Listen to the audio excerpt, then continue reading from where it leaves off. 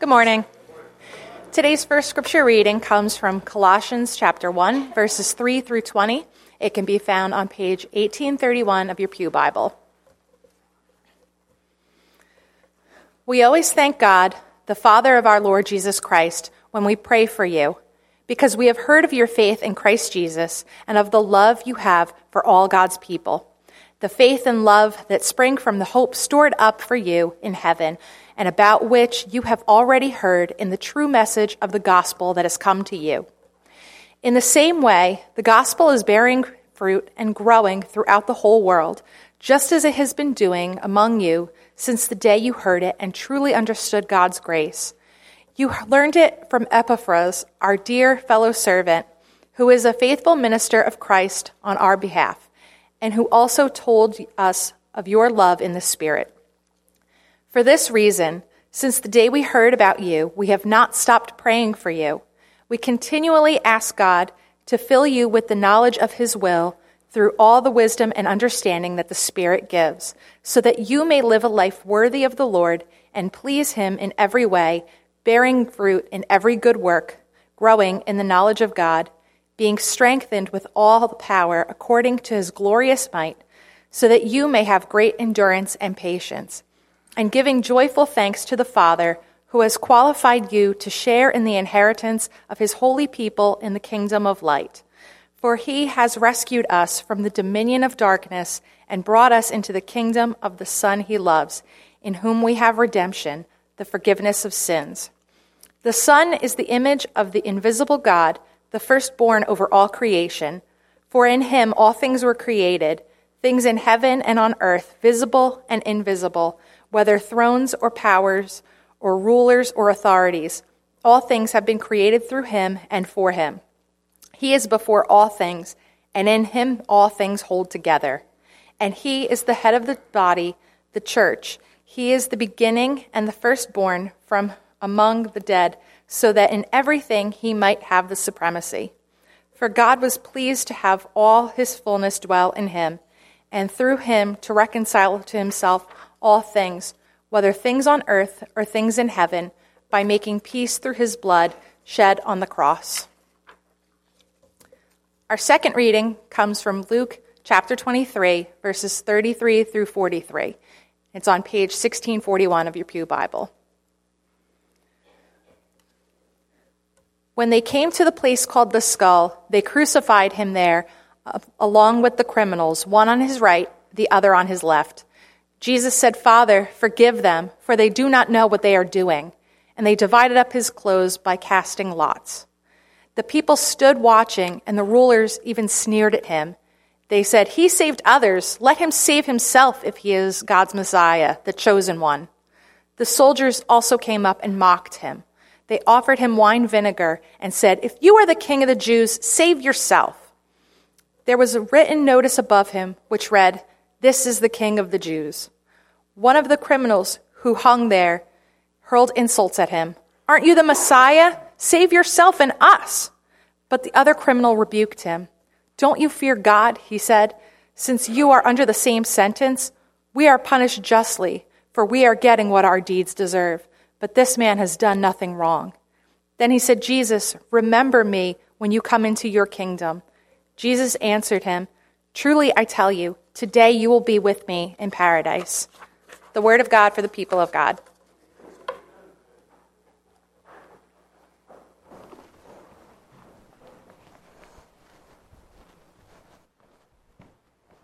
Let us pray. Almighty God, may your words alone be spoken, and may your words alone be heard. This we pray in the name of your Son, our Lord and King, Jesus Christ. Amen. I want to spend just a few moments talking about today. Next week, when we come to worship, we're going to be able to look at each other and say something. We're going to be able to look at each other and say, "Janet, Happy New Year." "Sharon, Happy New Year." Today, in the liturgical year, the Christian calendar year, we are on the last Sunday. And next Sunday, the first Sunday of Advent, begins a new year. So we can look at each other next Sunday and say, Happy New Year, Nelson. In his encyclical Cas Primas in 1921, Pope Leo instituted the celebration of the reign of Christ the King, or Christ the King Sunday, to be celebrated on the last Sunday of the year before the beginning of the season of Advent. Now think with me for just a moment what you might think of when you think of that year. 1921 came on the heels 2 years prior, the close of World War I. And with the foundations of Western civilization, and indeed the whole world having been shaken, Pope Leo believed that it was time for the church to be reminded that all the kingdoms of the world will one day become the kingdom of our Lord and of His Christ, as John the Revelator said. It was a time for the church to be reminded that human-made kingdoms and powers did not have ultimate authority and allegiance. For a Christian, that belongs to Jesus Christ alone. And in the 1960s, in the ecumenical reforms in Protestant churches, they adopted that into their Protestant Christian calendar. Christ the King Sunday, that last Sunday of the liturgical year. And think of that culmination. The whole year culminates in this confession that Jesus Christ is the Alpha and the Omega, the beginning and the end, the first and the last, the King of the universe. In the readings that Sharon offered for us today, we have these incredible words from Paul to the church in Colossae. And he talks of sort of this cosmic plan where God the Father sends God the Son to rescue human beings from darkness and sin, from despair and death, and to bring them into, listen to the language here, to bring them into His kingdom. To save them, to bring them into His kingdom. And how does He do that? From Luke chapter 23. By being beaten, stripped naked, humiliated, shamed, tortured, put up on a cross. That is how the King establishes His rule. Completely scandalous to first century Jews. The Messiah, the King, dying in the most cruel way known to man at that time. This Roman torture device, a symbol that was meant to communicate to the whole world, don't mess with Rome. That is how the kingdom of God is established. Yes, it is. Friends, in some corners of the world, language of king and kingdom makes some people uncomfortable.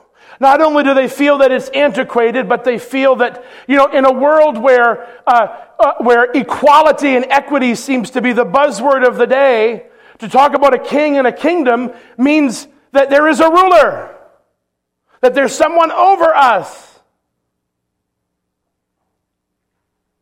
For some folks, that is just a bit much.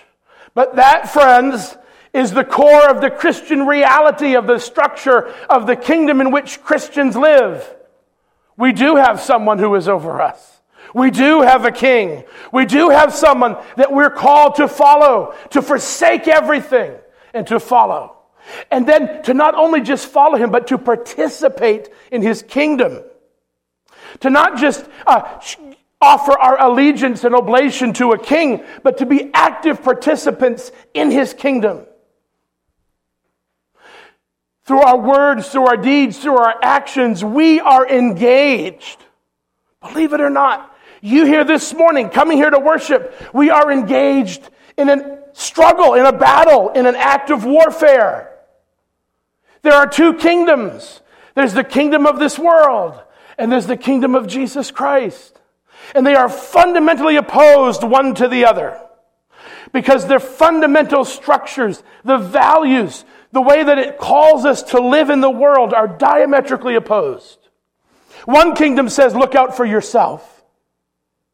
The other kingdom, the kingdom of Jesus Christ, says, let this mind be in you, which was also in Christ Jesus, who did not think of others over himself. The kingdom of this world says, get what you can get for you at any cost. And the kingdom of Jesus Christ says, it's not about you. It's about what you can do for others. We know the values of the kingdom of this world: greed and selfishness, avarice. We know the values of the kingdom of Jesus Christ: love and compassion and kindness, self-sacrifice, patience, self-control. This morning, we have a choice that's set before us. We can choose day by day which kingdom we are actively participating in. And friends, there are times that good Christians, consciously or not, work to promote the kingdom of this world. But we're called, friends, to participate in the kingdom of Jesus Christ. A king who does battle with death and defeats it. Not through a sword, not through the power of armies or kingdoms of this world, but through sacrifice and love. Those are the weapons that we, as participants in his kingdom, are called to employ. To love with no condition. To give of ourselves for others. To be kind and humble. That is how we go to battle against the kingdom of this world. That is how we live under the aegis, under the rule of this king who has come down into the muck and mess of everyday life, has pulled us up, has cleaned us off, and has sent us back out into the world to be his partners in bringing his kingdom here on earth. So friends, this morning the question is before us. In whose kingdom are we choosing to live and participate? We can claim Jesus Christ as King all day long with our lips. And yes, we should do that. But are we living like we believe he is our King? Are we living in such a way that others around us can look at us and see something different in us? Something that's different from the values and the behaviors and the beliefs of the world. Who is your king? And in whose kingdom are you living and working? That's the question before us today. May each one of us, with the boldness and the confidence that can only come from the indwelling Holy Spirit, say, I'm living for Jesus Christ. Amen.